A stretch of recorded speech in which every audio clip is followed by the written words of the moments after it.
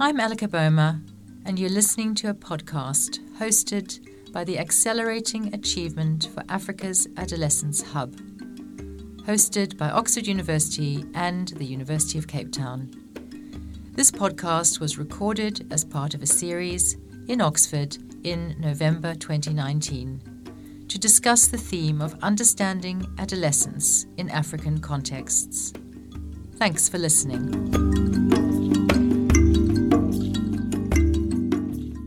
I'm Elika Boma, and I am on work package 3 within the Acceleration Hub, working in particular on narrative and identity. And I'm myself a writer and think a lot about storytelling.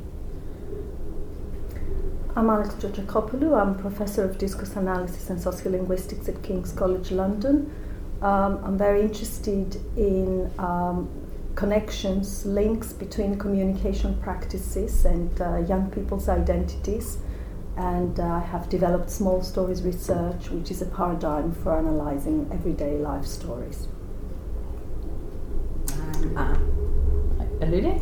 I'm Alude Mahali. I am from the Education and Skills Development Program at the Human Sciences Research Council, and I am interested in youth broadly, in particular youth expressions. I'm interested in methodologies, creative methodologies that elevate young people's voices, particularly around civic education, around socio-political navigation,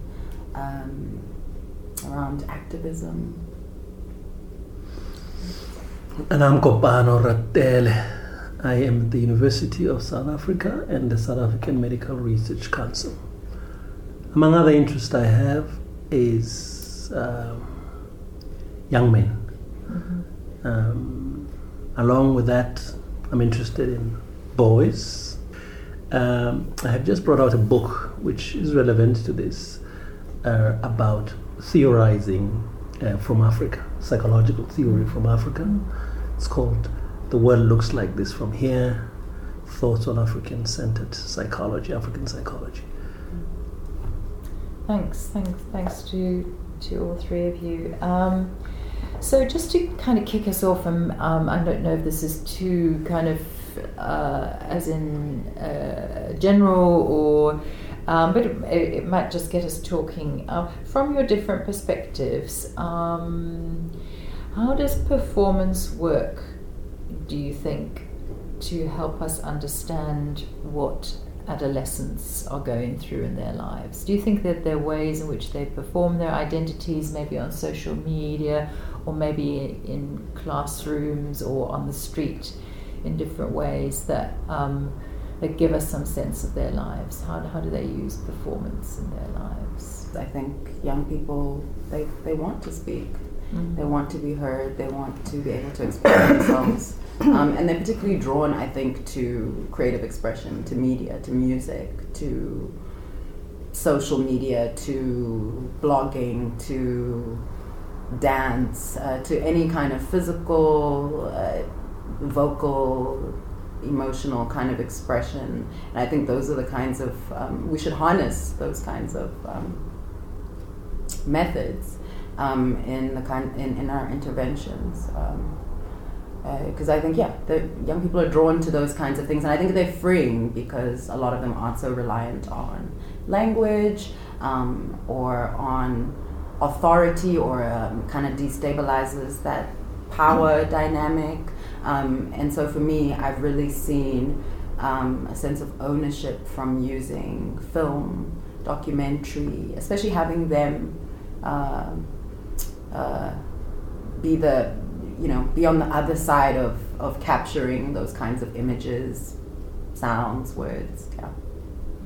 So just to pick out the word freeing that you used there, Alude, how does that freeing actually work? I mean, what is freeing about a performance? That it comes from self. Mm-hmm. It isn't directive. Mm-hmm. and there's no wrong or right. Mm-hmm. There's no way it should be. It just is. Mm-hmm. I mean, if we look at performance, has had strong links in different bodies of tradition, both with identities and with storytelling. So, in terms of performance and identities, performance has been very often associated with a play with possibilities and experimentation. And even if we look at Judith Butler's work, performance is about an iterative, rehearsed putting on of positions, of identities, putting on, maybe taking off, but actually that's how over time, across space, for different individuals, a kind of notion of perhaps a little more settled identities and identifications comes into being through various types of play and experimentation, which, if we move now to stories and storytelling, storytelling affords quite specific and unique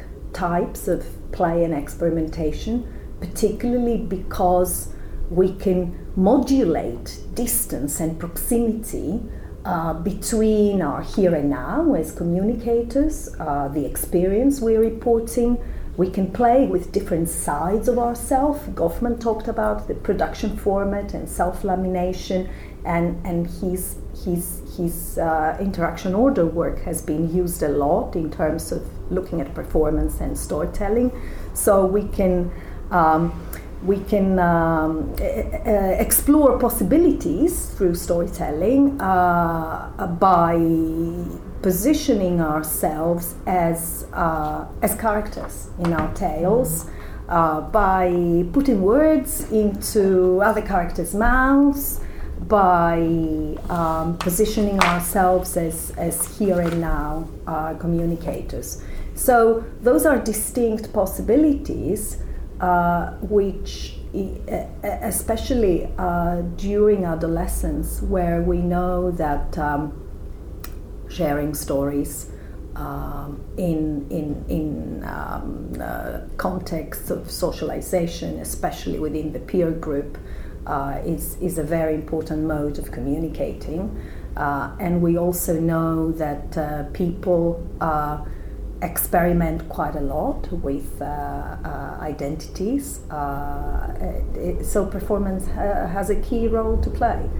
And in fact, on social media, we see that young people are kind of interpolated as well as performers. You know, they're kind of being asked to perform in more public environments than before, and they are asked to perform ultimately their everyday life as stories. And think of Instagram stories, Snapchat stories. Essentially, young people are kind of offered now facilities to perform the mundane, as it were, to mine ordinary life and turn it into a performance in a kind of a 24/7 type of thing. So opportunities are proliferated for performance amongst young people. Yeah, and I just want to link that to some of Capano's work with boys and young men. Does this performance of the mundane and the everyday, playing with distance and proximity and different identities, do you think that kind of works with some of the characters that you're dealing with? Can I start a little bit further back? Yeah, sure. Like most academics and researchers, in my everyday life, in work, I write in a particular way. I'm disciplined to think in particular ways. So you write a journal article or even a book chapter or a book, you write, there are formats and styles and guidelines. And literally, they give you a guideline. This is how you should write. And it seems I had forgotten something quite ordinary, really, about a life that I used to live, that young men and women in places where I come from live, how they act, how they perform the mundane. I listen to a lot of music, a lot of black music from around the world, but other kinds of music, but black music in particular. So hip hop. In South Africa, there's a new genre, a couple of new genres, but one is called Amapiano, and the other one is called Gqom. And of course, there's hip hop. Further back, you go to a Kwaito. So these are genres of music, but also there's a lot of dancing.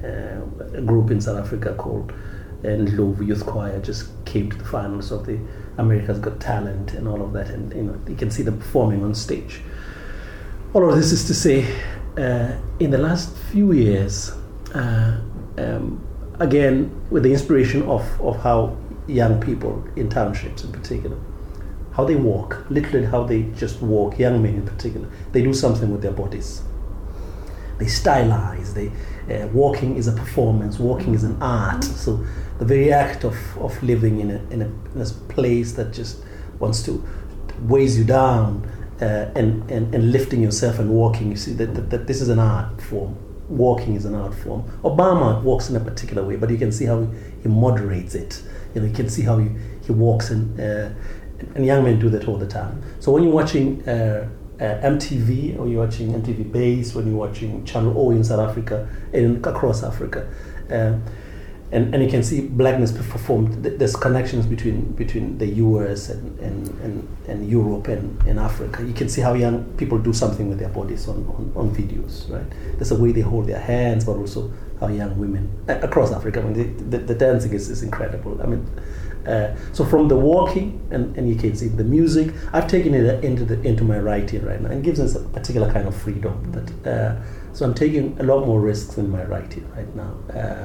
About I want to perform, and it's incredible that I'm learning this from young people who some of them I teach about, and of course there's a doubleness to this, right? So in one sense I used to teach them that to write and to get a PhD, a master's, a graduate degree, you have to write in a particular way, and then suddenly I realized no, I have to go back and learn from them about how freedom can be performed, how blackness can be performed, and put that on the page. And it's been really liberating for me. It's been incredibly liberating, but also the kind of just the love I'm getting from young people. And they say, so you had to get to this point to say to hell with it. I say, yeah, that's terrible. That I've forgotten something as ordinary as that. To be free, you have to express a certain being in the world, the way you walk, the way you speak, and so just be undisciplined, basically. In that sense, you create a new repertoire of bodily movements, of thought. It's been incredible for me. So I'm learning from how young people perform, how young men perform their lives, and young women in the way they dance, to write about that, to write, basically. I'm really glad you're bringing in the concept of embodiment and performance, and I come from a kind of a logocentric area which traditionally has privileged other communicative resources and obviously language in storytelling and performance, but we are now increasingly acknowledging and factoring in how storytelling performances are in fact, multisemiotic, and the body plays a very important role in that. I think another point that I'm thinking about as I'm hearing what you're saying is this idea of experimentation and obviously improvisation around performance, but also the idea of normativities as well. Which can be really dangerous and also restrictive and create barriers. And as you were talking about that, I was thinking of all those, the wonderful kind of inspiration that you're drawing from young people. I was thinking about the negative of that, the performing, especially, when you have such a public gaze of reproducing kind of negative selfies. Or even what masculinity or femininity is or looks like, or how it's performed. Yeah. So you would tilt into the negative Yeah. because you're reproducing these stereotypes in Yeah. one sense. Yeah, so I'm quite aware about that.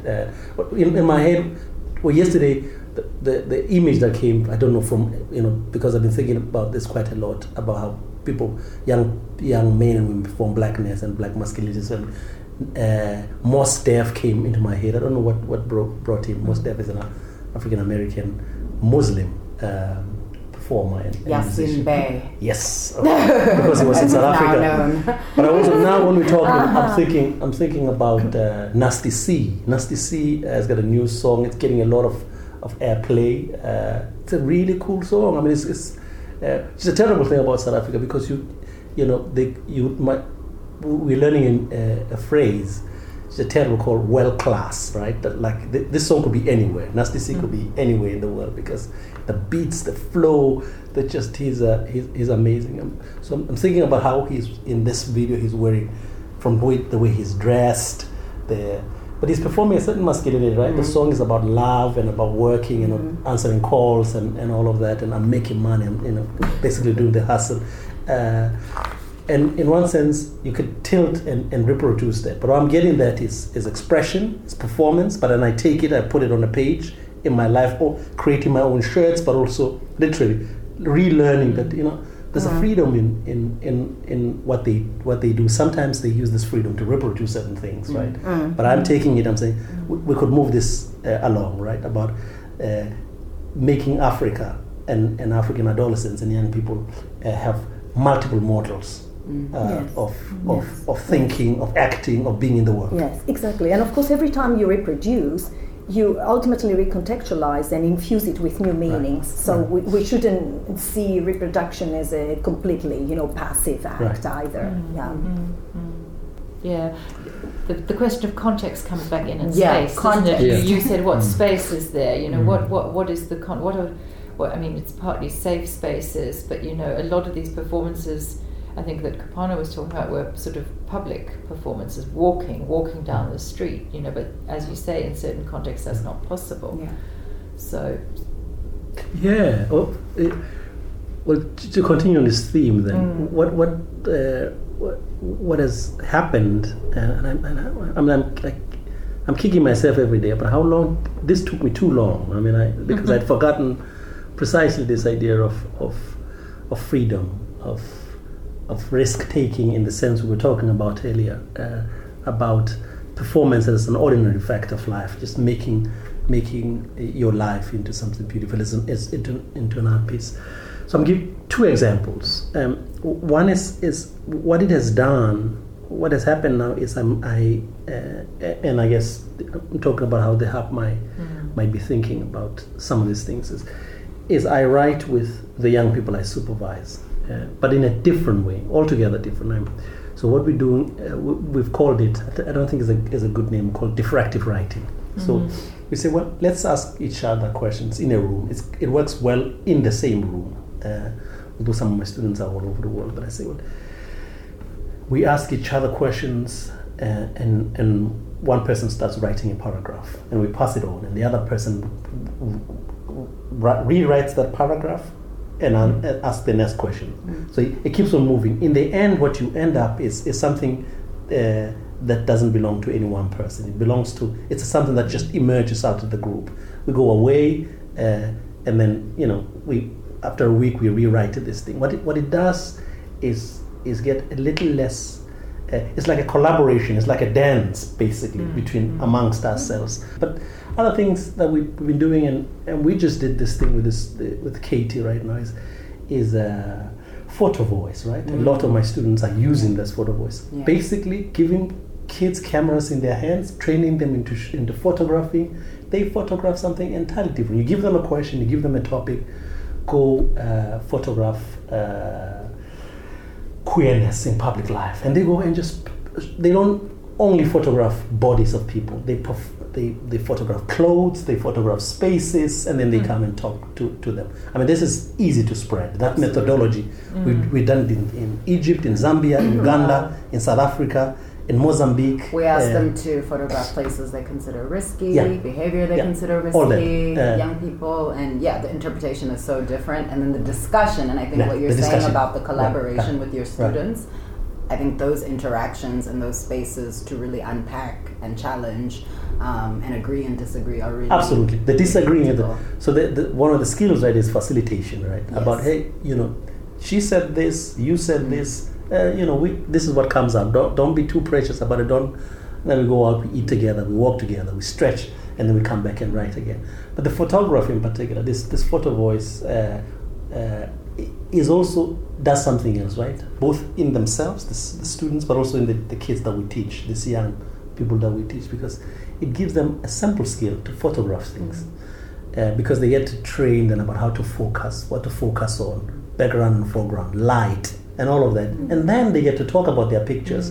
It's basically like the poetry we did. So this is there's no wrong or right for photograph. This is the image you took. Just tell us about it, and then other people get triggered in positive ways about what the photographs, what they see in the photographs. So these are special cameras. I just want to understand clearly. No. These are on their phones. It can be a smartphone. More nice. Whatever. Depends on your budget. Okay. We started way back when it was the film. Where we could do this. But now they use their cell phones and just take 10 pictures about queer life in this space, and they come and then I print them out.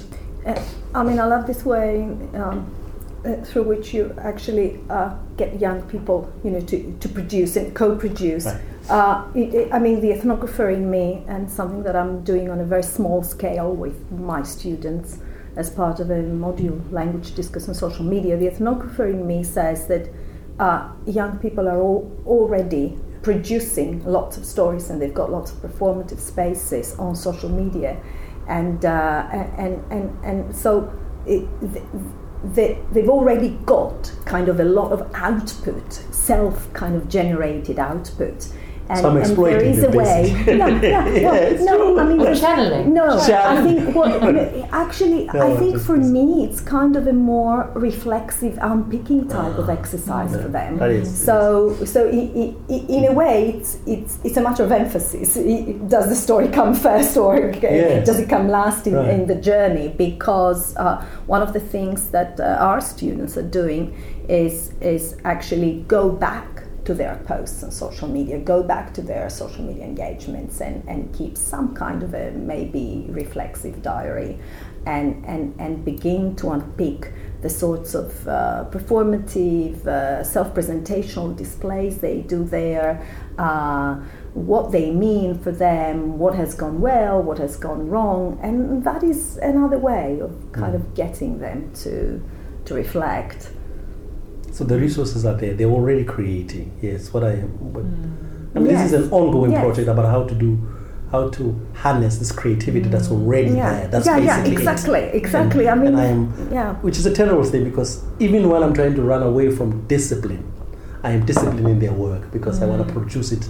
Because I'm an academic, I want to produce this in books. I want to produce this in chapters and journals, but also we're creating, and you can go to on our YouTube channel, we're creating little tiny movies. So every little bit that we do, we says, can we put the camera and show us how this works?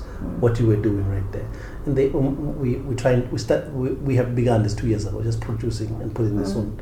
But yes, the creativity is already right there. And don't you find that they're experts as well? Oh, they teach me a lot. Multi-modal, multimedia capabilities. About podcasts here. Let's the poetry. Did you see this poems? I didn't even know about this poem. Yeah, I know. Did you read this? This is the better of this, and of course how social media works. About don't write. That's just too long. Don't do that. Yes. And how basically to craft a media. Or a social media story, quote unquote. So I'm learning that from them, basically. Yeah, there's a key word for me in terms of where performance and storytelling is at right now amongst young people crafting. They are very used to crafting themselves and kind of putting themselves up for all kinds of scrutiny and display and their lives and their everyday lives. Yeah, I just want to mention that it isn't just social media, right? Because there are many young people who don't access it at all. and that performance is about, in a rural village, it's about physical contact. It's about how they perform in groups, in friendship groups and families.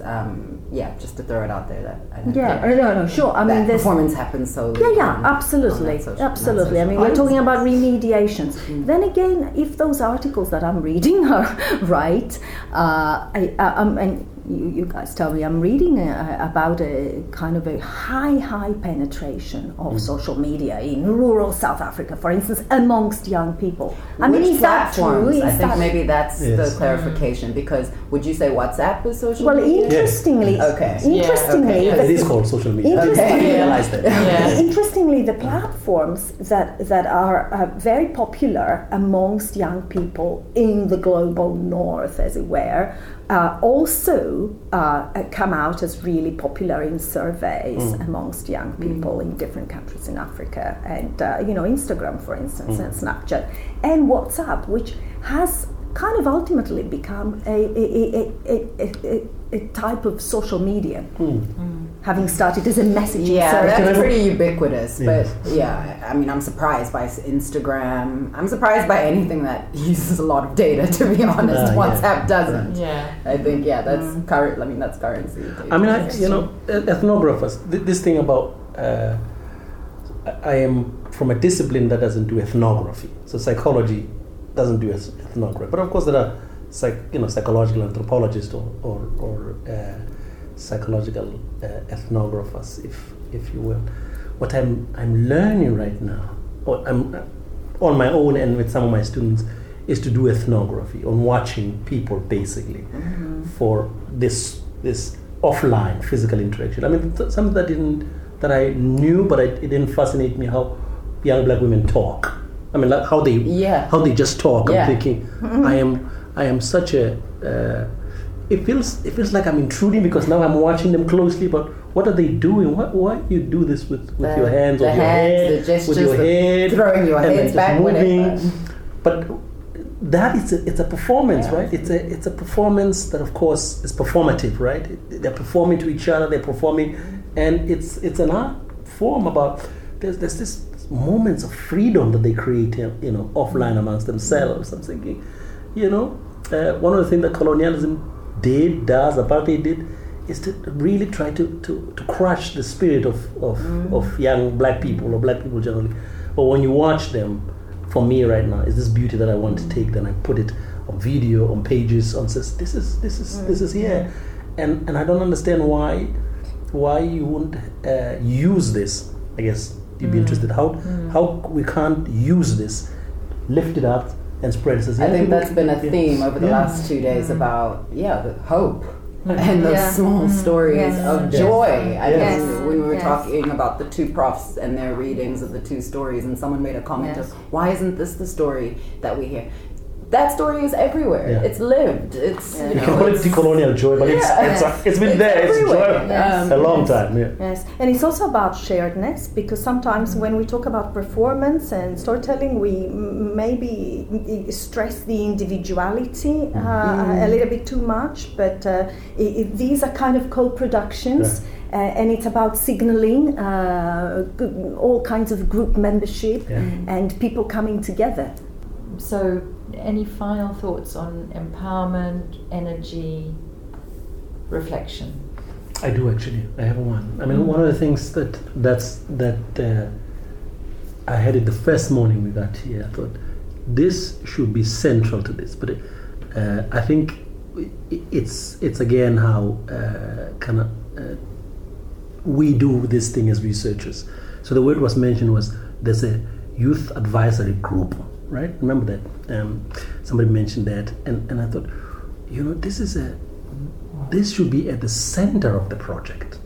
Don't make it a youth advisory group. You have to, in a work on African adolescents, make them at the center. Don't bring them into the room. And so what you're going to do then is harness their creativity to tell you what will work, what doesn't work. And at that very moment, all over the places where you're working with, they are in the room about, okay, does this work? So it's not just data, it's not just advice that they are giving you. They are part of shaping how the project works in a particular localities. If you do this, it becomes adolescent-centric work, right? Because then they show you. You don't just say, okay, we have a project, this is how it works, but they show you how their lives are being performed, how they are being enacted. I mean, you've summarized it, I think. There's no need to add any more. That's just the word I kept repeating over the last 2 days is ownership. Ownership. Right. That's emancipating. Yes. Make young people stakeholders in the research process as well. Yeah. Thank you so much, Alude, Kopano, and Alex. Thanks very much. Thank you.